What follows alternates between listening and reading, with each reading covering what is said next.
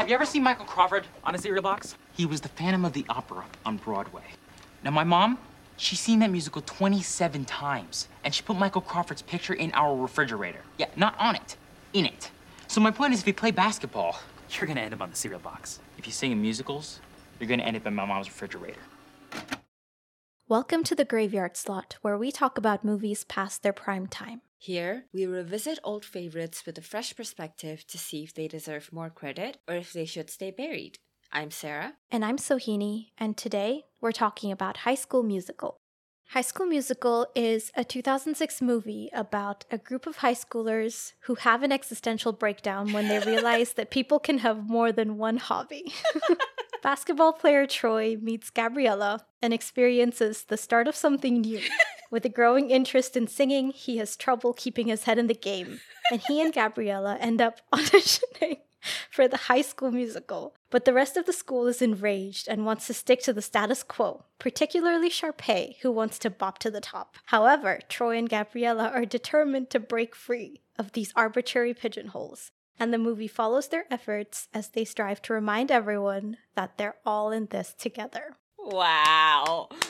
You have written a masterpiece. That was great. But jokes aside, High School Musical actually became the most commercially successful Disney Channel original movie ever produced. And it was also the first DCOM to have a theatrical sequel. So it was pretty groundbreaking for its time. For any time, I would think. The movie was directed and choreographed by Kenny Ortega, who is pretty much a household name in Disney. Apart from High School Musical, he's also worked on its sequels, as well as Cheetah Girls 2, Descendants, Newsies, Hocus Pocus, and Dirty Dancing. So obviously we both really liked this movie. We grew up with it and think it is excellent, or at least I do. Clearly it resonated with kids worldwide, but not only as a kids movie and a Disney movie, but as a Disney Channel movie, it has a certain reputation. People underestimate it and perhaps just think of it as another fad of the times, when in actuality, in my eyes at least, it's a really solid, well-crafted movie. So we're here to try to take our rose-colored glasses off and see if it stands up to the test of time, and, you know, it's just as enjoyable when you're watching it as an adult. Yeah, as you mentioned, we both grew up with this movie, and I also saw it a couple more times over the years. But each time, it's been just as enjoyable. The songs just, I suppose, adding that layer of nostalgia just makes the songs even more fun. And yeah, it hasn't disappointed so far. Yeah, my experience with this movie is much more all-encompassing. I watched this movie so many times, I can't even tell you. I really love it, and I think it's also one of the things that made me love musicals so much, which I still do to this day. So it's just so good. I just don't even know what else to say. That's it. End of episode. I think everyone should watch this. I love this movie. Let's get on with it.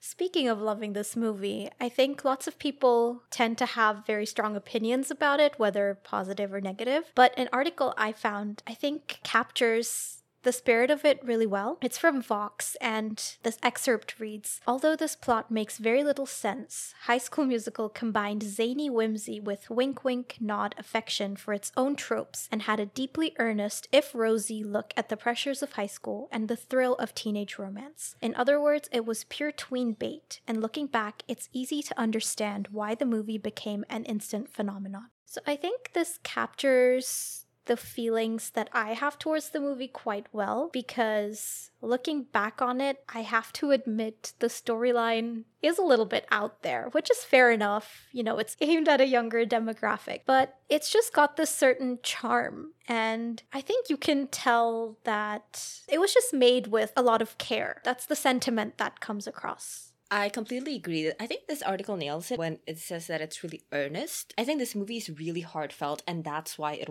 works. It's not taking a really cynical angle. It's as if they know they're playing to an audience that doesn't have any like preconceived notions about certain genres and certain tropes, and so they're able to really put their entire heart into it and make it as not cheesy, but it's just like for the love of it. And I think that really shows, and that's why it's so lovable. On top of that, I would say the movie is also just concerned with telling a good story, because an issue I have with a lot of movies nowadays, especially movies geared towards kids is that they're too focused on other things, like, you know, virtue signaling or, you know, trying to get certain messages across in a way that really interferes with the quality of the story. With High School Musical, they don't let the message or the intent behind the movie interfere with the quality of the story. The priority is just to tell a good story with characters people can care about. Yeah, definitely. And you know, maybe the cheesiness of it appeals to us, but not everybody. There's a review from the New York Times that partly reads, "It would be unfair not to salute the movie's message about broadening one's horizons and not being limited by stereotypes or peer pressure. But when an admirable message is packaged in such treacle, it just makes the message seem treacly too." Which, you know, is an interesting word to use. We were just talking about how great it is that the message is so well woven into the fabric of the story and the characters, whereas this review clearly disagrees. It is true. There's going to be a certain amount of cheesiness or treacliness or whatever you want to call it. And this is something we've said in the past as well, that we're not necessarily faulting certain tropes or certain characteristics that can be found in these genres. It's how well you operate within them. Even though it might be too sweet, a little bit too saccharine for adult audiences, it's still got enough redeemable qualities, I think, that you can look past the treacle. I think my problem with this is that I think this movie does a really great job at not doing this. Like, it is very sweet, but without the sweetness being a bad thing. This is what cheese or sweetness is supposed to be. This is the joy of that kind of story. Because whenever you see something really cheesy on screen that's done really badly, it makes you cringe. When what things like that should be is how it is in this movie. This is what happens when it works. You know, it's just that chemistry. It's like part of what I like about the movie, and that's why I don't quite agree with this article. However, there's a different one from Variety that I agree with, and it reads, "It's doubtful that show tunes will ever be cool among teens and tweens, but Disney Channel certainly makes a convincing case for the return of the musical with an original pick from Dirty Dancing's Kenny Ortega." This was written back in 2006, and that shows exactly what this movie did, because that's changed. And I'd like to think you've got High School Musical to thank for that. Because it's true. Show tunes weren't like on the radio, and arguably they aren't now either. But it is much more mainstream. We're seeing more and more movie musicals that are geared towards the general public. And it's because a bunch of us grew up on this franchise. It's a musical for the lovers of musicals. So I really love this sentiment that's captured in time, because we see now how much of an impact it made. Yeah, exactly. That's funny. Your review is from when it first came out. The article I found was actually written right when the spin-off TV show came out a few years ago. And it just goes to show the, extent of this movie's impact. People are still talking about it. Yeah. But all right, so without further ado, let's just jump into the discussion. We'll, as always, be discussing this movie chronologically. And we start on New Year's at a ski lodge. Gabriella and Troy, our main characters, are spending their New Year's holiday there. And for some reason, their parents just send them off to this teen party to ring in the new year. They get forced into doing karaoke, which, you can't just force people to do karaoke. They act like the whole party's gonna fall apart the moment people stop singing. They're like, if the party is to continue, we must have live music, and we couldn't afford a band or a DJ, so... Yeah, they spent all their budget on party hats and that one MC. There's this one dude walking around wearing a giant cowboy hat, and I bet half the party budget went into that hat. And hey, maybe that MC guy, charges really high because... he's Cupid in disguise. Exactly, yes, that's what I was gonna say. He's quite talented at matching people up. Yeah, he basically forces Troy and Gabriella onto the stage. He even says, someday you might thank me for this. So he knew where it was going. He knew he had just formed a lifelong partnership. Maybe they didn't even hire an MC. They hired one fortune teller. And I'd like to think they eventually invite this MC guy to their wedding to thank him. Maybe he's still working at the lodge. Hell, maybe they get married at the lodge. But these two to kick off their romance with the start of something new, the first song in this movie. It's a little on the nose, but it's very good. Actually, the article I was reading, I remember it looking at the song as kind of like a meta reference because it wasn't just within the story, the start of something new. It's also with High School Musical. Disney did something very different compared to its previous original movies. So it's almost as if the writers are heralding in a new era. It might be a little bit of a reach, but I thought it was, a nice sentiment. But even, the actual song and the lyrics, it moves the narrative forward and it even tells you about the characters and where they've been and what this moment means for them. I quite like it. It's a great song. Yeah, and as they perform, it's really nice to see Gabriella becoming more confident on stage with Troy because the more he loosens up, she kind of responds to him and does the same. And it makes it more believable that later on in the story, he would also be able to help with her stage fright because otherwise, it could be a little bit of a sudden transformation. But yeah, they have an unconventional start to their relationship. They start off singing and then they get to have a proper conversation. Most of the time, I like to talk to people at least a few minutes before we break out into song, but for them, it was the other way around. Yeah. I do like that they actually bond and get to know each other and they like each other. Often movies just force their love interests to like each other for the sake of the movie. It shouldn't be that much of an ask, but watching a romantic relationship play out between two people who actually like and enjoy each other's company is somehow not the bare minimum anymore. It's more satisfying when characters have a reason to like each other beyond that they find each other physically attractive. And yeah, like you said, this movie establishes their bond pretty well because they have a reason to immediately like each other because of this semi-traumatic event they've just been through. They've been forced onto stage unprepared. Also throughout the movie, they build on their bond really well because they have these moments where they're just talking and getting to know each other and it's all very natural. They do a really good job at building on their friendship, that connection. It's just like there's an actual reason for them to want to spend time with each other and I buy it. And you know what? Considering the fact that the story doesn't even span that long a time, it makes it even more impressive that we do buy it because they just wrote it well enough. Yeah, but also like they don't even jump the gun anytime in the movie. They don't make them suddenly like declare their love or make it seem like, oh, I do anything for the other person, because that's not even what's happening. It's like they're opening the other's eyes to certain possibilities within their lives. Yeah. Another thing I like in this opening scene is how awkward Troy is. Yes.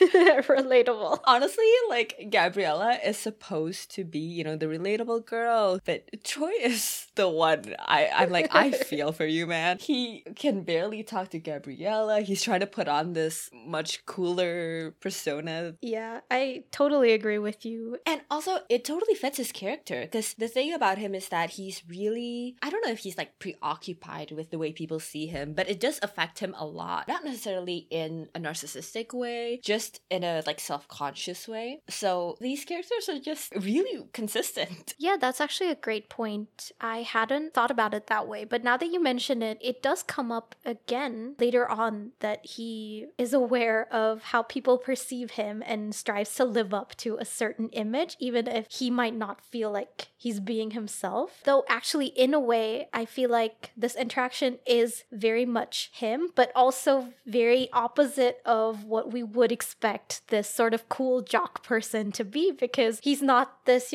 confident, suave guy. He's actually, quite awkward and fumbling. And even though I do think sometimes this movie does fall into the trap of stereotyping its characters a little bit, with Troy especially, I think there's a lot of nuance and they made him a really complex, well-rounded character. But we see more of awkward Troy on the first day of school. It's even funnier here because he gets off the bus and all he wants to do is get to class. And everyone's bothering him. Again, we might expect someone of his popularity to bask in it, but I think he's a little bit over it. yeah. But someone who's not over it is Sharpay, who is, I suppose, the antagonist in this movie. Although I think she's been unfairly stereotyped as the villain, but it's a very short introduction for each of the characters. We get a quick glimpse of Sharpay and her brother Ryan and Taylor as well, who is basically one of the nerds. And since it's such a short introduction for each, I think it's a little bit difficult to not resort to stereotypes here, because all the jocks talk about is basketball, and popular girl Sharpay just struts down the hallway without saying anything, and we're just supposed to infer a lot about their characters from just these little sort of cliche moments. So, as I mentioned before, I think this is where the movie falls short a little in terms of characterization. Counterpoint. Yes, go on. What I do actually like about the scene is not only do we see, you know, like you said, each of them being pigeonholed, but they're in the hallway. And what we see is how they interact with one another, how they treat each other, and you know, they have a very set perception, and that plays into like why Troy is so scared to share with his friends that he's interested in musical theater, because of the perception they have of people who are in musical theater. And he knows this, and he sees them belittling someone like Sharpay. But what I like in the scene is how they interact with each other and how much of a picture it paints. It's the intersection between all of these different groups that really works for me. I half agree with you. I think the setting in the hallway, and like you said, with them all mingling, it is a step up from the cliche, you know, high school cafeteria scene. This does give it a little bit more nuance, because they are sort of reacting off of each other, but there isn't a whole lot of interaction to me, because they are still, you know, sticking to their groups. And like you said, part of it is that they have these perceptions of each other that's getting in the way of them forming any sort of friendship. But even within that context, I still feel like all the characters are so involved in their particular niches that it's all they think about. In this scene, like I said, all Chad talks about, pretty much, apart from taking 2 seconds to insult Sharpay, all he talks about is basketball. And we see more instances of this later on in the movie as well. The jocks just talk about basketball. Sharpay just talks about theater. And they're all very interested in defending these areas as their own. And this is the main issue I have with the movie, because obviously, in real life, people are allowed to do more than one thing, given they have the time and means for it. They have different interests that they pursue, and that is the message of the movie, I know. But in order to convey it, they portray such a heightened version of the stay in your own lane attitude that they end up, in my eyes, making these characters a little bit one-dimensional, at least in the beginning. I totally get where you're coming from. I guess I just see it more as, instead of like these characters learning that, you know, people can be into two different things or whatever, it's just that obviously they know that about themselves, but they can't see other people that way. So it's not like them growing into more developed people, it's them discovering that they can see other people that way as well. That's a really interesting take on it, actually. The idea that you know this about yourself, that, you know, you can be more than one thing, but you can't see it in others because their prevailing image is interfering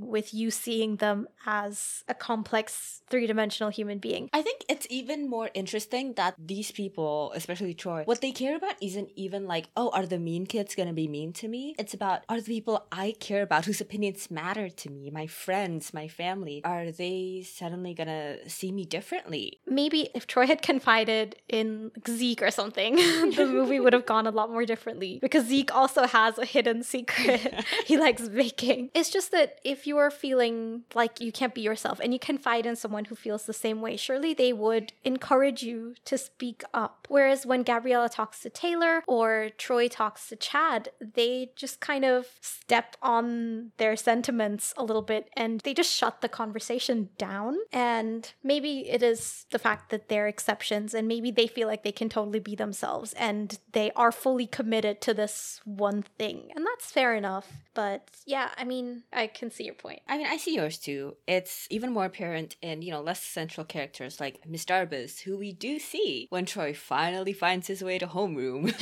Yeah. And he's talking to somebody, and then we hear him finish a sentence like, all I remember is pink jelly. Like, did Troy get blackout drunk after Gabriella left him? Yep, things got real wild after karaoke. But what really kicks off this movie actually is Gabriella enrolling in East High. And we see her like being dropped off by her mother, and she's telling her mom, I don't want to be the school's freaky genius girl again. I never liked that line. Me neither. As the story goes on, we organically find out that Gabriella has this secret hidden past as a freaky genius girl. So there was no need for that to be established by her saying it out loud. And her mom also talking about, I talked to my company and we won't get transferred again until you graduate. And it's like this conversation feels like something that should have taken place around the breakfast table maybe, or the night before, not 3 seconds before she leaves to go to class.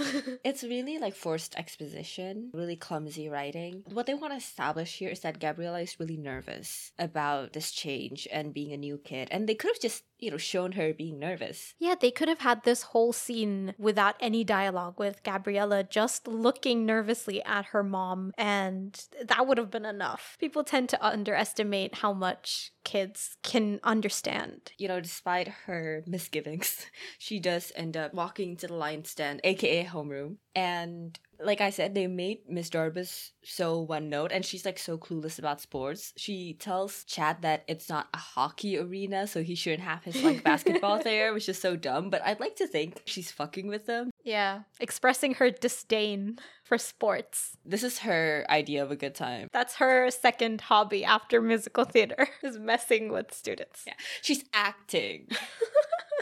Chad is my favorite character, and in the scene, he calls Miss Darbus Your Honor, and it's just so funny. With Chad and with everybody else, I do like that they're all very distinct personalities. The rapport that they have with each other is also really fun to see, especially the way Troy and Chad interact. You can tell they're friends. Like, they did such a good job at making them best friends. Just like they did with Troy and Gabriella's relationship. I think they also wrote the friendships within the basketball team really well. This kind of rapport is missing from the other groups, though, because, I suppose Sharpay and Ryan have their own dynamic, which is quite interesting to see and later built on in the second movie, I think. But with the Scholastic Decathlon team, it just seems like it's Taylor and then a bunch of people around her who do not speak.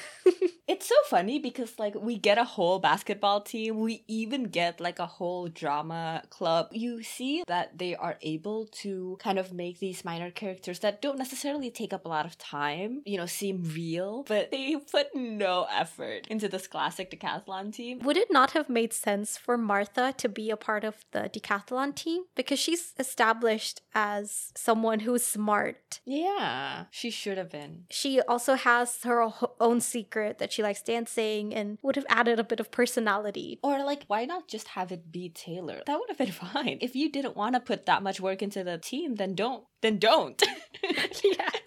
Honestly, like, they could have changed out every single actor in every shot, and I would not have noticed. I kid you not, I checked if they did that. They could have put a potted plant there and it would have played the same role. Right?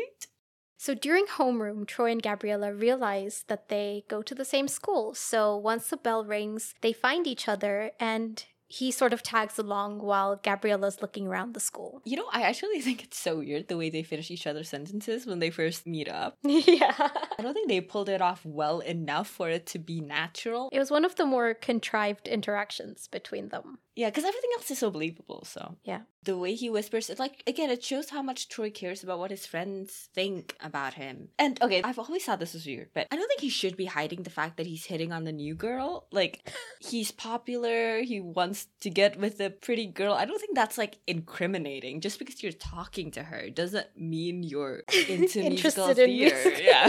Of course, musical theater is code for men. But yeah, it's just so weird. Although we learn later on that this is an unusual path off the beaten track for Troy because he doesn't talk to new kids. We keep finding out these things about him that's like, he seems very both isolated and, you know, he keeps to himself. I think maybe he just subconsciously associates Gabriella with him singing. Exactly. So much so that he's afraid somehow everyone will find out that they were singing during the holiday. But actually, that's an interesting point that you bring up. You're right, Sharpay does tell Gabriella that normally Troy doesn't interact with the new kids, and that kind of makes him sound like he's a little bit stuck up or like he's too popular to be talking to newbies like you. But we see from the very beginning that he's just actually really awkward, so I can see why he wouldn't go out of his way to talk to new people. But it's interesting the way that we see him as the audience, the real him, and the way that he's perceived by his peers. Because I don't think Sharpay sees him as someone who's not interacting with people because he's awkward. She's like, he's better things to do. You know, he's a basketball star. He doesn't have time for peasants such as yourself, Gabriella.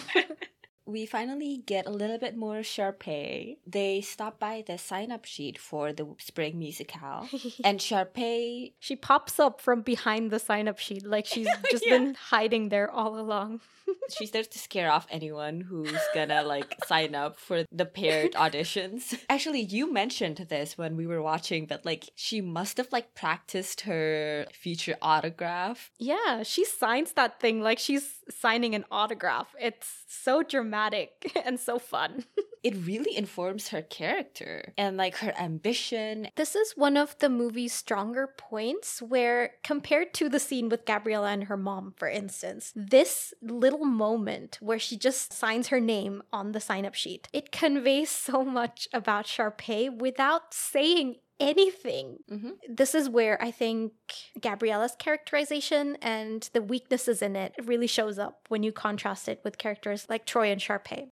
Following this is Gabriella. She like gives Sharpay the smile and she says, "Nice penmanship." The look she gives here, it's like she's so amused by Sharpay's antics. I guess that's what makes Gabriella more interesting compared to her peers in the school, is that she doesn't necessarily buy into this whole thing about having to stick to one thing. She's really understanding about Troy caring about his image. Like, she never forces him to do things that he would be uncomfortable with, and she gauges the fact that his friends might not be the most supportive of him pursuing this thing besides basketball. She becomes like a really good friend and confidant to Troy, who's under so much pressure. While she's so understanding, she also doesn't buy into it, and I think she's more self-aware, or like she's just more aware of the issues with this attitude than the other characters. But I guess what stands in the way of her leading this revolution of sorts is that she doesn't want to stick out. She wants to maintain a low profile.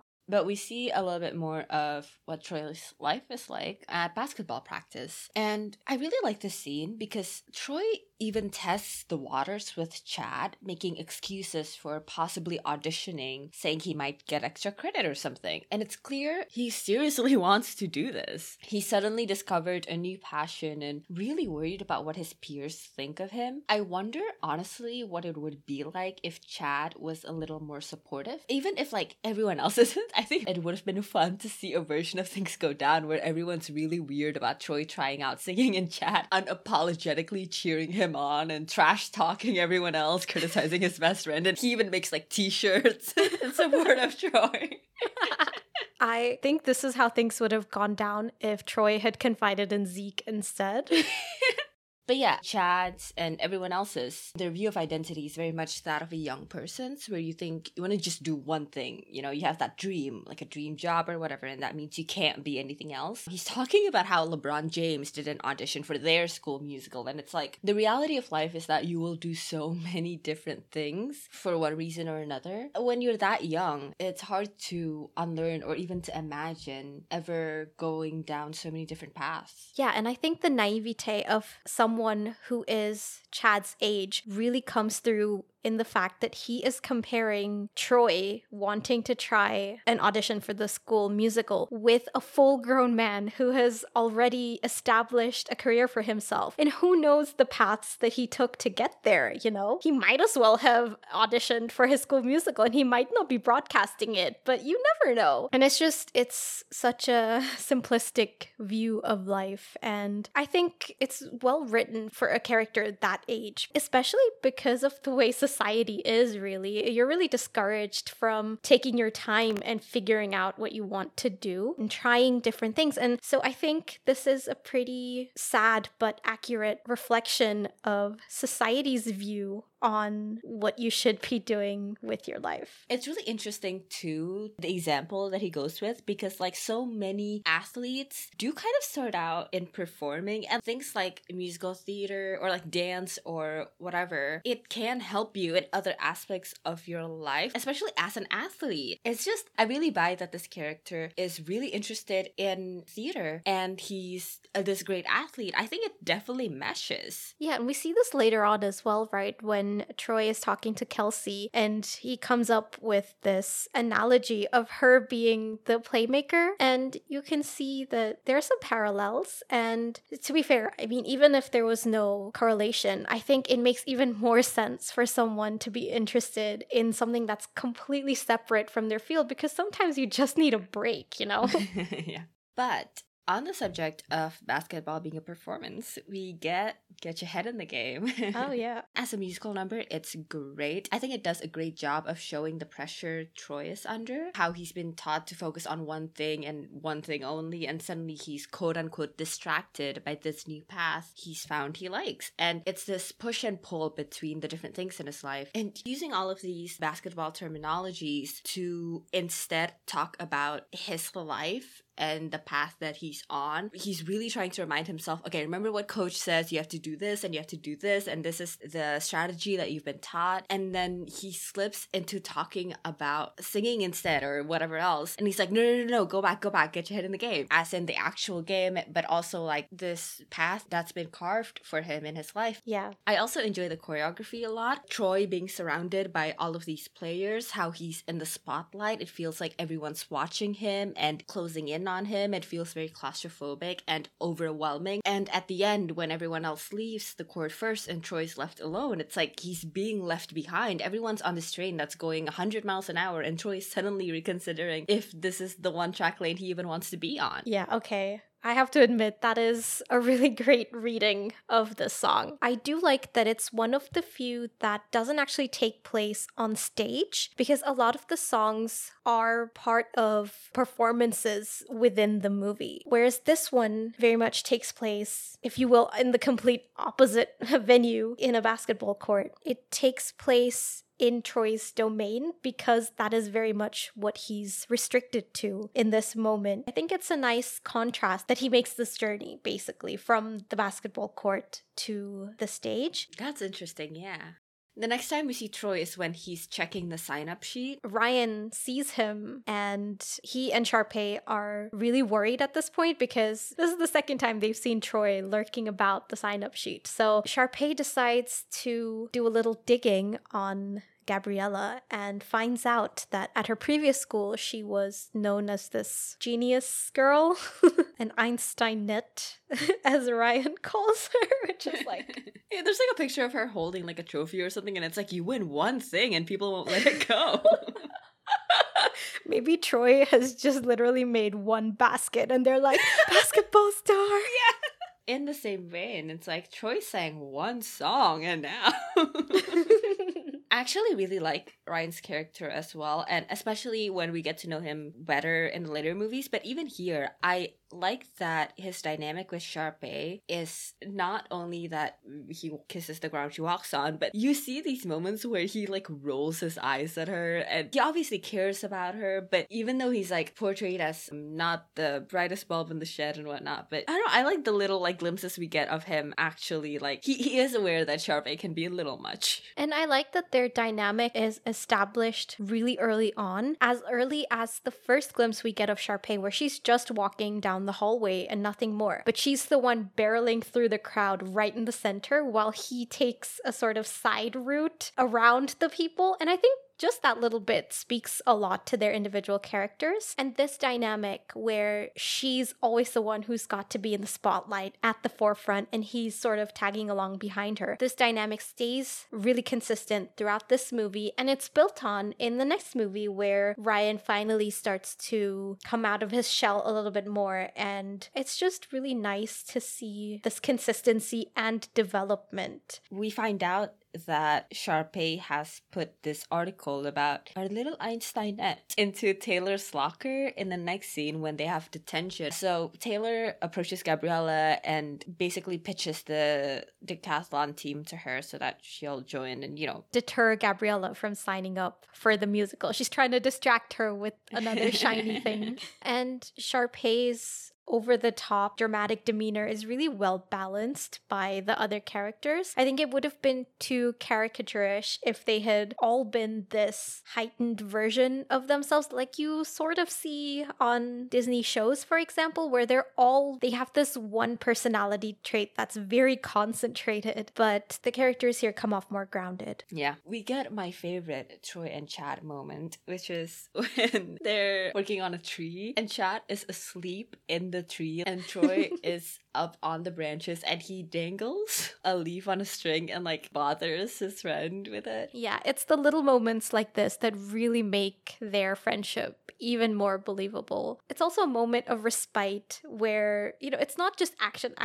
It's these fun things in the middle where you get to see the characters interact in a natural environment, and it just reveals more about their characters as well. For sure, it lets the character and the story breathe. I think the pacing in this movie is excellent. But yeah, this leads into my favorite line of the movie. What the hell are those two doing in a tree? Yes. And this is spoken by the basketball coach, also Troy's dad, in case we haven't mentioned. But he is incensed because Troy and Chad have missed basketball practice because they're in detention. He and Mr. Arbus have kind of had this whole rivalry going on. And they go to the principal to sort this out. But, this whole treatment of arts versus sports is very real. The preferential treatment, even the principal having basketballs in his office, specifically basketball trophies on display. Right. These schools are treating sports differently because it earns them certain things, whether it be funds or prestige. And this fucking principal even has what looks like strategy for basketball games on his whiteboard. Again, this movie is very much pouring out its love for the arts, painting a picture of how little support it has, especially in schools. That's a great observation, actually. I mean, of course, the rift between sports and arts is very obvious here, but what I get from this scene is that Troy's dad is very much invested in his basketball career, and I think it becomes really apparent in this scene because he doesn't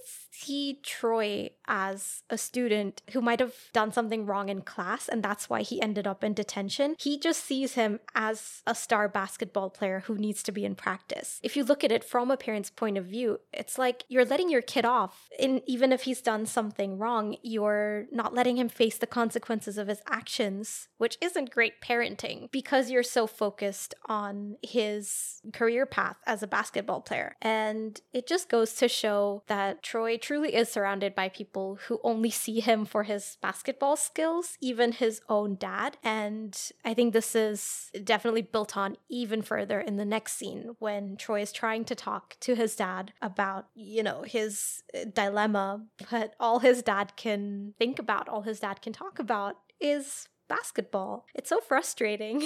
The way it's phrased, it's very much like a kid asking their father advice on, how to navigate life. But I actually think this conversation is really interesting. Again, like you said, the dad is telling him to focus on basketball, but he's actually still giving him good advice about friends. He said, your friends are not being your friends if they judge you. But they also talk about the potential scholarship Troy might get. I feel like part of it is also that the dad is under this pressure. He might not be able to afford to send Troy to some big shot school. He has this really talented kid and he doesn't want his inability to fund certain things to limit him. And I think this is definitely, it's not the case, like, because we do kind of see that I think his family can probably afford it. But if we were to buy into this, it is a really interesting conflict fueling his actions. I just like how those few lines inform maybe his dad's position and their past conversations. I agree with you that it's shitty that the dad can't like take a second to just be a parent. But you know, this is also like one of the worries of a parent. It's an interesting layer, I think. What I do see is a parent who, yes, is coming from a good place. But what I also see is someone who is trying to live vicariously through his child and perhaps also have his child replicate the same success, if not surpass his success that he previously had. Yeah. In the next scene, Chad is trying to spend time with his bestie, but Troy is trying to escape because he wants to go see the auditions. And Chad is all suspicious and he follows him. And it's this whole sequence of Chad chasing Troy through the school, and it's so well blocked and choreographed. I have to say though, I have no idea how Troy escapes, because at one point his dad sees him, but when the dad like rounds the corner, he's gone, and I have no idea how he escaped. Unless he has powers of invisibility. Gabriella must too. Yeah, later on we'll see her use it. So Troy eventually manages to ditch Chad and arrive at the auditions. And it's really funny because he's wheeling this janitor's cart around and hiding his face behind the mop. And once again, it's just so in line with his character, because even though he's so far away from where his friends could see him, he's still worried about someone seeing him and judging him. It's a very human emotion, I guess, wanting to belong. Yeah, especially in this time in your lives. I can totally understand why he's so self-conscious. Mm-hmm. I actually love that part where Gabriella shows up and she questions why he's hiding. She asks him if he's afraid and he's like, I'm not afraid, I'm scared. Yeah, that's very different. And it's clear that Troy is very comfortable with Gabriella. He's found a friend in her. Yes. The fact that he's surrounded by his friends who don't really understand where he's coming from. His dad is much too focused on other things to really listen to what he's saying. So I think Gabriella's the only one right now that he can really talk to and who can relate to his struggles, which makes it all the more believable that they would share a bond. Yeah, that they would seek each other out. After Sharpay and Ryan finish their performance, Miss Darbus calls for anyone else who might want to audition. But by the time Gabriella gathers her courage and decides to pop out and volunteer, it's already too late. Darbus refuses to let her audition, even when Troy says that he will audition with her so that they can do the pairs auditions. Darbus leaves, and Kelsey just trips over thin air. I do really like how Troy immediately goes up and helps her, and they show that he's a nice, friendly guy. He is personable. You get why people like him. And this is the sad part, because he's actually a really nice guy, and I'm betting that's why people like him. But later on in a scene with Gabriella, he expresses this sentiment that implies people only like him because he's good at basketball. He says something like, people will only like him as long as they keep winning that next game, and if they lose, that they won't feel the same way about him anymore. And it's so sad that he doesn't see himself very clearly. I think that, for one, people do just see him as the basketball guy. Like, their perception of him is so one note. But not only that, but because he is this basketball star, and with the culture around the school, and especially with athletes, they're put on such a high pedestal that it's this double-edged sword. Because, like with the detention thing, you get away with certain things because people don't care as long as you win that next game. They don't care that you're a fuck-up in other ways because they just want their team to win. Because with sports teams, everyone has a certain feel of ownership towards this team, and the wins and the losses and everything. It's such like a heightened experience. As long as you win that next game, you're a god to them. But as soon as you don't, the backlash is on you. All of that pressure is on you. And I think that's a really interesting thing that Troy is dealing with here in this movie. And the fact that Gabriella can understand that in an instant, as long as she sees what his role is in this environment. I think they did a really good job with it. That's a great point. And I think that just makes everything even sadder because I guess even though we as the audience can see that Troy is a great person, his image is obscured by his talent for the rest of his peers because all they see is the basketball star.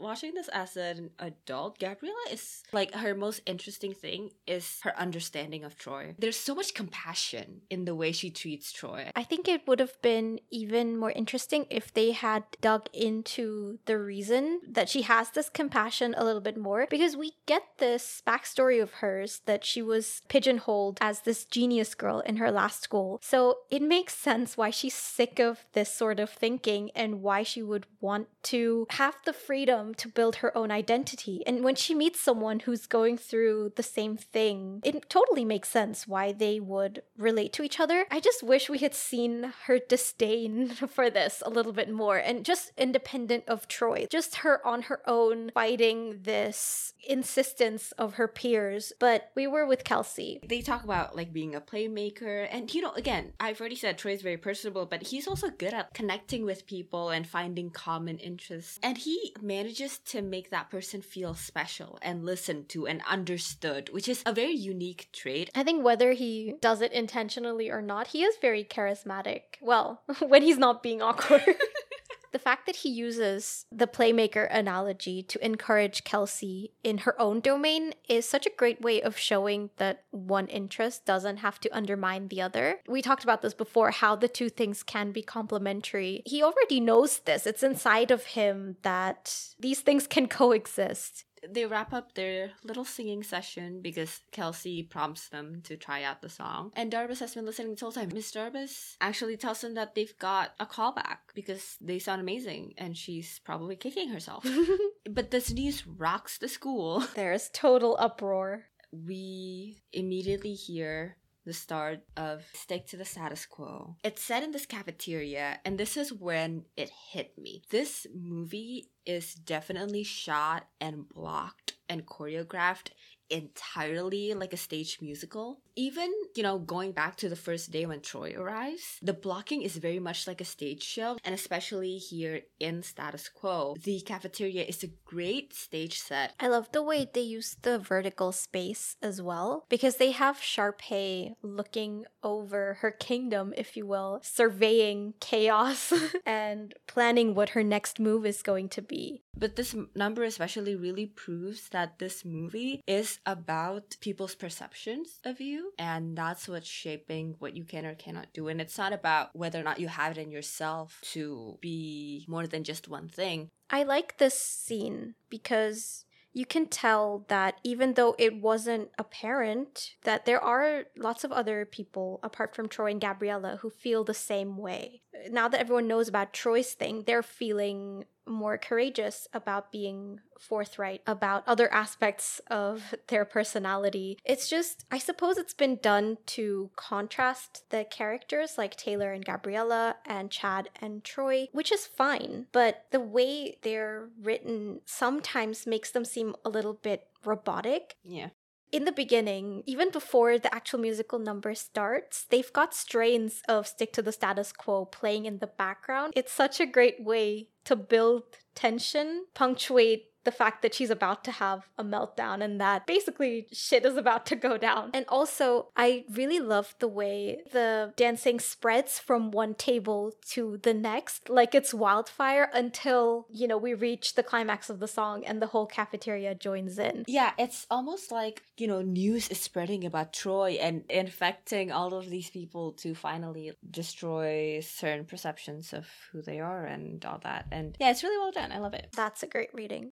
To me, in this scene, it became really apparent that it wasn't only the jocks' narrow mindset or the popular people's narrow mindset that was being challenged. It's also the nerds and the theater kids, because it's not just Sharpay who looks down on people or Troy supposedly being the popular guy, not wanting to associate with people who are not on his level or whatever. It's also Taylor who looks down on others. You know, she says stuff like, you need to speak cheerleader, or Chad is saying things like, the drama geeks and brainiacs think they can talk to us now. And it's like everyone has these narrow perceptions of everyone else. It's ironically the one thing they all seem to have in common is that they're all prejudiced about each other. And this is the part where all the walls are being broken down. And I really like that it's not just one group that's being championed and another one that's being criticized. It's everybody. And in this way, the high school sort of functions as a microcosm for society as a whole. Yeah,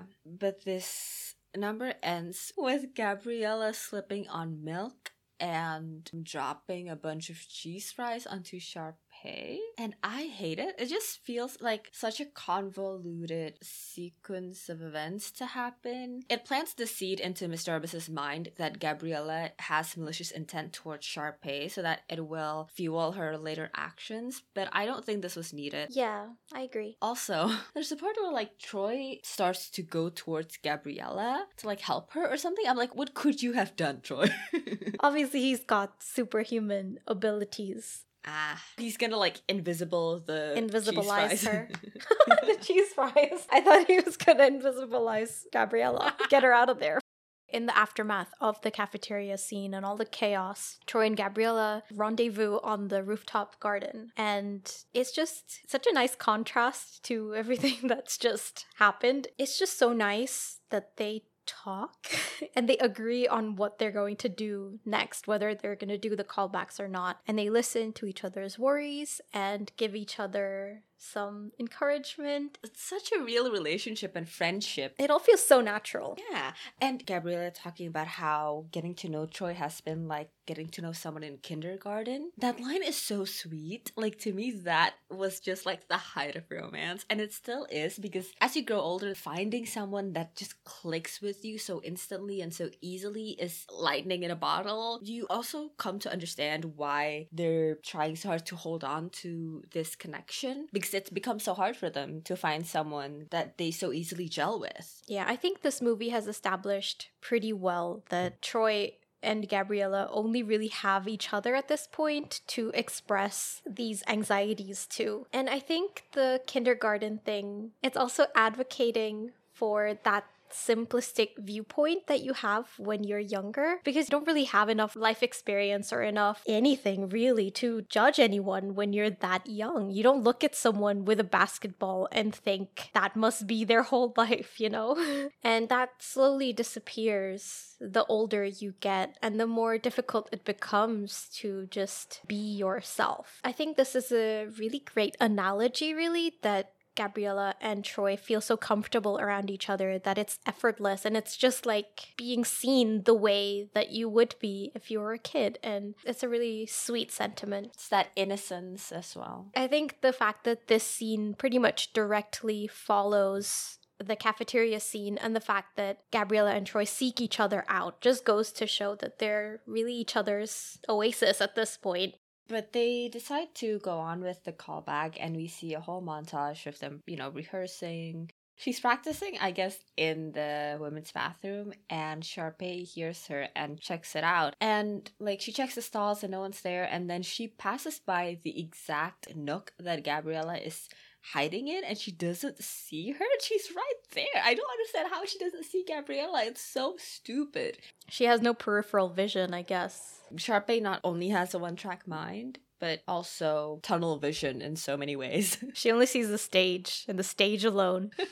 All of this leads to Troy missing practice because he's too busy rehearsing. Troy tries to make up for it by practicing after everybody else, and Gabriella stops by to say hello and they mess around a little bit, and the dad catches them and sends Gabriella on her way. And I know I said that the conversation between them earlier was really interesting, but this one is my favorite, I think. It's not that out there to think that the dad thinks that his kid is losing focus and maybe getting distracted by a girl. That's a very, common thing to happen to somebody his age. And in a way, he's also trying to teach his kid about commitment, and things get a little muddled where he's too clouded by his pride for Troy. I think partly it's also the dad is suddenly discovering this new side of his kid, and he doesn't understand it. It's so dissonant from his idea of Troy, and it's really interesting when parents discover that kind of thing. It's a scene where they are really frank with each other, especially Troy. Because this whole time he's kind of been just going with the flow and letting people guide him where they want to. And here he finally kind of shows his dad that it is getting to him a little bit. I think, yeah, definitely this scene is the first time his dad is confronted with the very real possibility that basketball isn't the only thing in Troy's life. And that sounds funny, but it's like you said, the parent discovering something completely new. And not just that, but also basketball is not just something that Troy loves, it's something that both Troy and his dad love. It's how they connect, it's how they communicate, it's the entire basis of their relationship. And to find that that's not the most important thing in your kid's life anymore, maybe it's sort of symbolic of your kid is not only distancing himself from your common interest, they're distancing themselves from you. I can definitely see that he's coming from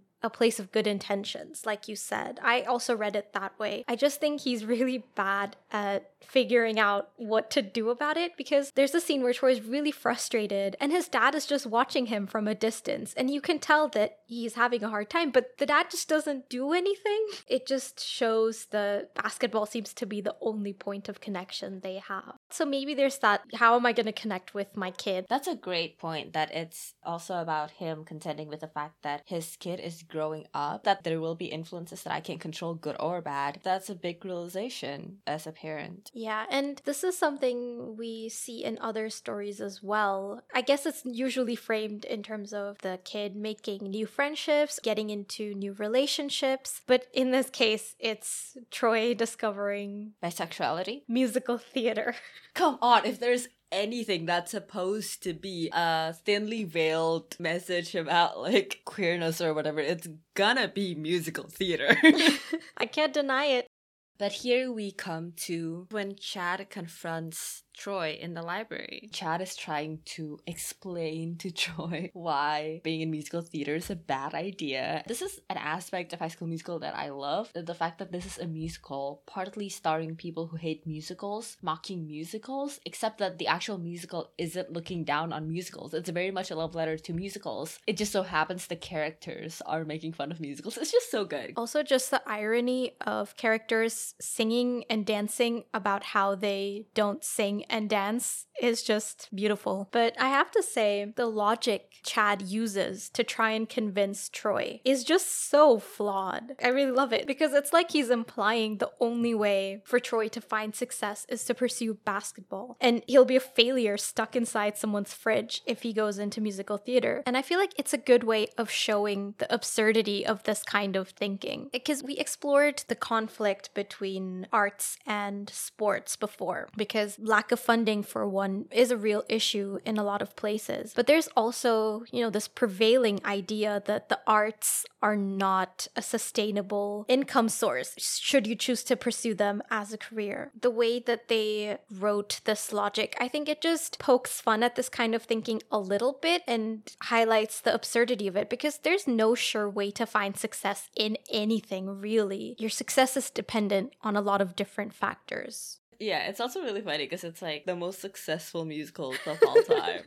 Despite Chad's best efforts, Troy just really isn't convinced. So Chad and Taylor hatch a plan to get Troy and Gabriella to give up on the callbacks. And they sort of provoke Troy into saying these things about musical theater and Gabriella, and they record the whole thing and they happen to broadcast it to Gabriella. It comes off as really mean, and not only that, but really selfish. They want their respective teams to win. That's literally what it is. Chad isn't doing this because I want what's best for Troy. I know that he will be really happy with the team, and it's not that he's misled into this belief. He's honestly just like, I need this team to win, so I need Troy to win us this trophy. And Taylor's the same way. I think this is like the misconception I had when I was younger. I thought it came from like wanting these two to kind of snap out of it faster than they would have otherwise, except that's not what it is. What's even worse is that they're using the excuse of helping their friend, because I think they do express that at some point, but it's clear that that's not where this is coming from. You're right. The only redeeming thing is that they realize their mistake pretty quickly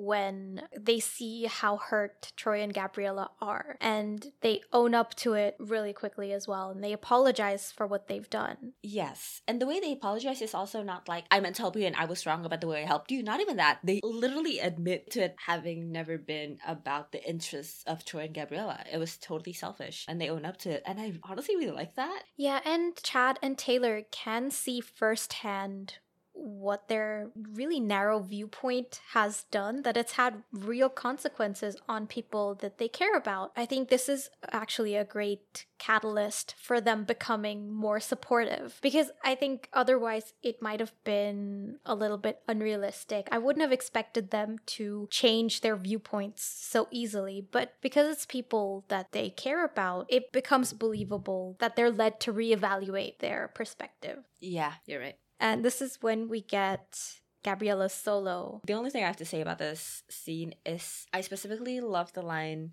because I liked the view. This whole idea that she's been distracted by the way things seem on the surface. It's a sad realization to find out that you were wrong about somebody. And she admits it to herself that I did feed into this delusion, you know? And that's such a sad, honest confession. Which is ironic, really. The fact that she's feeling this way because she's really the only one who knows Troy for who he really is. So the fact that she thinks it was all just in her head and she was the one on the surface level. No, she's the one who actually sees beyond the surface. That's funny. The fact that she's singing this while retracing her steps throughout the school makes it more melancholic, because she's gotten to know Troy in this school. They've had pretty much all of their interactions in these hallways, and it's almost like she's going over those previous interactions and seeing them in a new light. And there's just such a hint of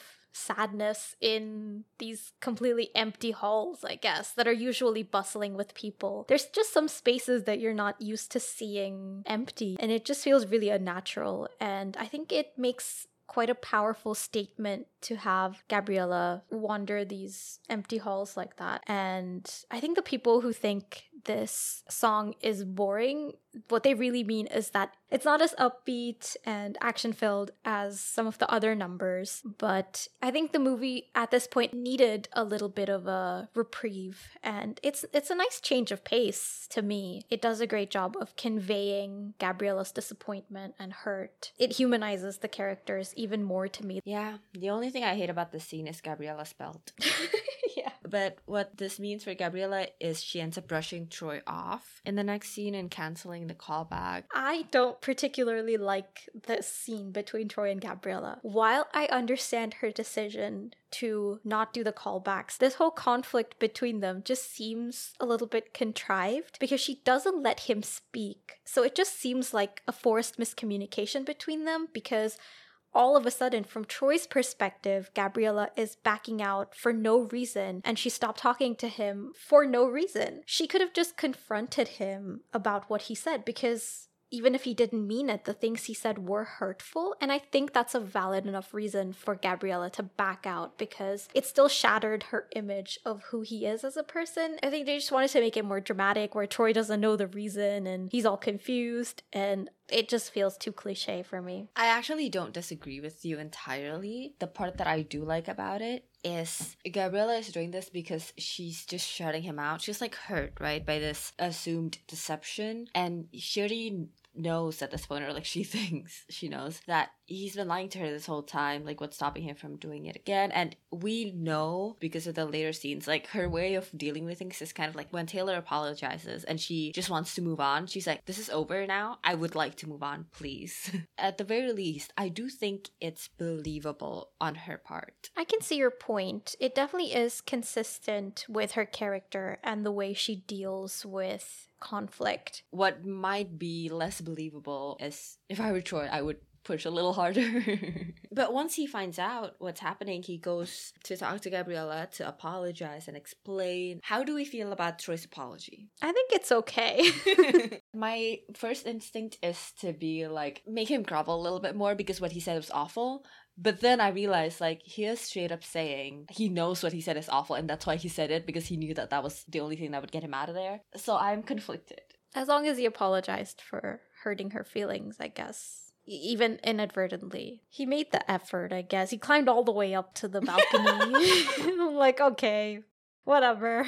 They get back together because Troy serenades her and blah, blah, blah. I suppose that was kind of sweet. He reminded her why they got into this in the first place. It's enough to convince Gabriella, at least. And they decide to do the callbacks. And so they start rehearsing again. And Sharpay and Ryan approach Miss Darbus to change the date of the callbacks. Now, this part is really confusing to me.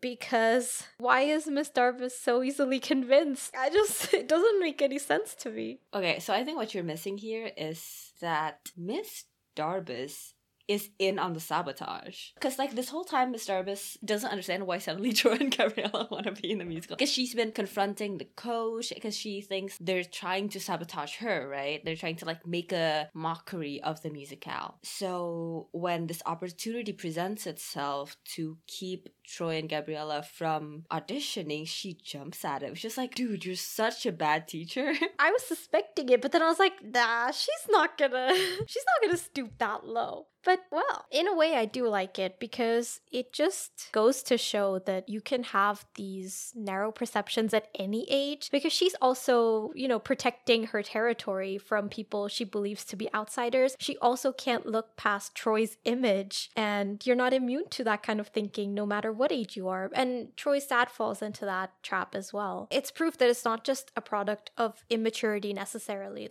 But yeah, they discovered that the callbacks are now on the same day as the decathlon and the championship games, so at the same time as well. Things aren't looking good. But since everyone's friends now, I guess. Yeah. They hatch another scheme, a good one this time. Okay, so the day has dawned.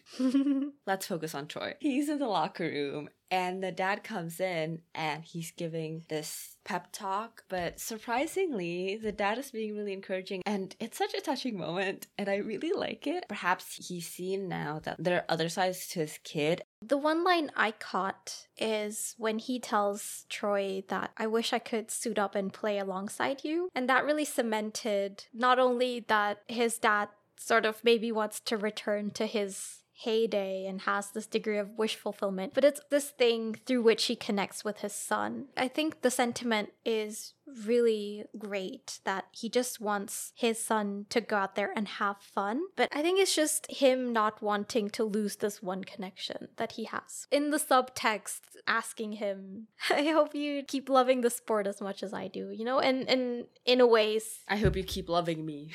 Yeah, in a way. No, yeah, definitely. It goes to show that this whole time, it's not that his dad cares about how many championships he wins. It's that connection with his son, and he doesn't want to lose it. While all this is going down, Sharpay and Ryan are doing their audition, and they're doing Bop to the Top. It is indeed a bop. The original bop, if you will. The founding bop. But of course, after these two knock everyone's socks off, it's Troy and Gabriella's turn. However, they are in their respective events. But the plan that they've devised is, 2006's version of hacking. So Gabriella and Troy slip off to the auditions. And everybody from the game and from the decathlon follow them and become their audience while they're auditioning. We get to see the performance they've been rehearsing for all along, which is Breaking Free. Yeah, I really like this performance, but my favorite part of it is actually when we see the parents see them on stage. They finally see their kids shine. Both of them have such set ideas of their kids. Not necessarily, anything negative. Just like, oh, Gabriella is this book smart girl who's a little shy and keeps to herself and really nervous about public speaking and starting at a new school, blah, blah, blah. And suddenly seeing that kid flourish on stage. And then the dad also seeing that, Darbus was right. Oh my God, my kid can sing. My kid likes singing. My kid likes performing. It's just like such a moment and I loved it. It was an important moment to show for the first time. Like, it's in front of them now, tangible and it's different than what they expect, but it's real. It's nice to see everyone in the audience as well be really supportive of Troy and Gabriella. A little on the cheesy side with, everyone's cool with it all of a sudden. But yeah, but we get a little bit of movie magic. And we transition into our final number. We're all in this together and they're in the basketball court. And we see Sharpay kind of wishing them the best. And we see Taylor and Chad apparently is gonna go on a date. I do like the ending. It ties things up nicely. Initially, I was thinking that Get Your Head in the Game might have been the weakest song, but actually, I don't know, maybe it is this one for me because this is the one that's the most explicit with the movie's message. This performance verges a little bit on the side of cheesy for me, but because the movie has done such a good job of avoiding these other cliches that you would normally see in this kind of format, I think it's forgivable to have a little bit of cheese, especially because, this is a movie targeted towards kids. So of course you want to have like a cheerful, fun, bright ending. Actually, now that I think about it, it's the one that's least intertwined with the narrative. It's a nice cap, but otherwise, even if it doesn't have the nuance to it as the story has had so far, it's okay, I guess, to just have a number for fun, and it's just something lighthearted to end on. So, in absurd conclusion, Troy and Gabriella have powers of invisibility. Yes. Alright, so what are our opinions on this movie now that we've discussed it at length? I've always liked this movie, and now I have a lot of reasons why.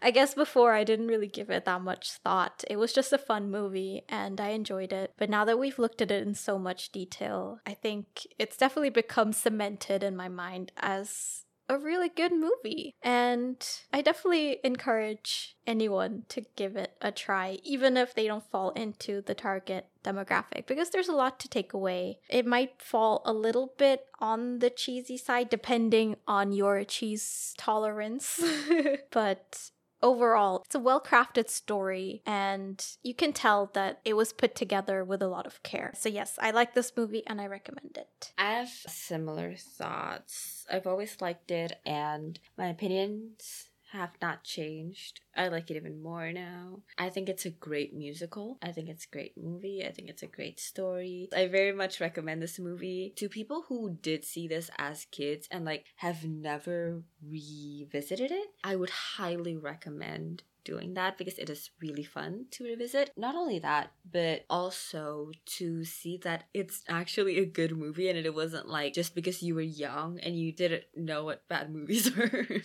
It's great. Please watch it. Next time, we have something special planned. For the whole month of October, we will be exclusively watching, well, not horror movies because we scare easy, but we'll be watching some scary movies. And the first one will be the Jurassic Park franchise. We did say we scare easy. I'm quite excited for that one. If you have thoughts to share on the movie, send them in at graveyard_slot on Twitter and Instagram, or email us at thegraveyardslot@gmail.com so we can share on the podcast. If you enjoyed this episode, please rate and review. Thank you for listening, and we'll see you on the next episode of The Graveyard Slot.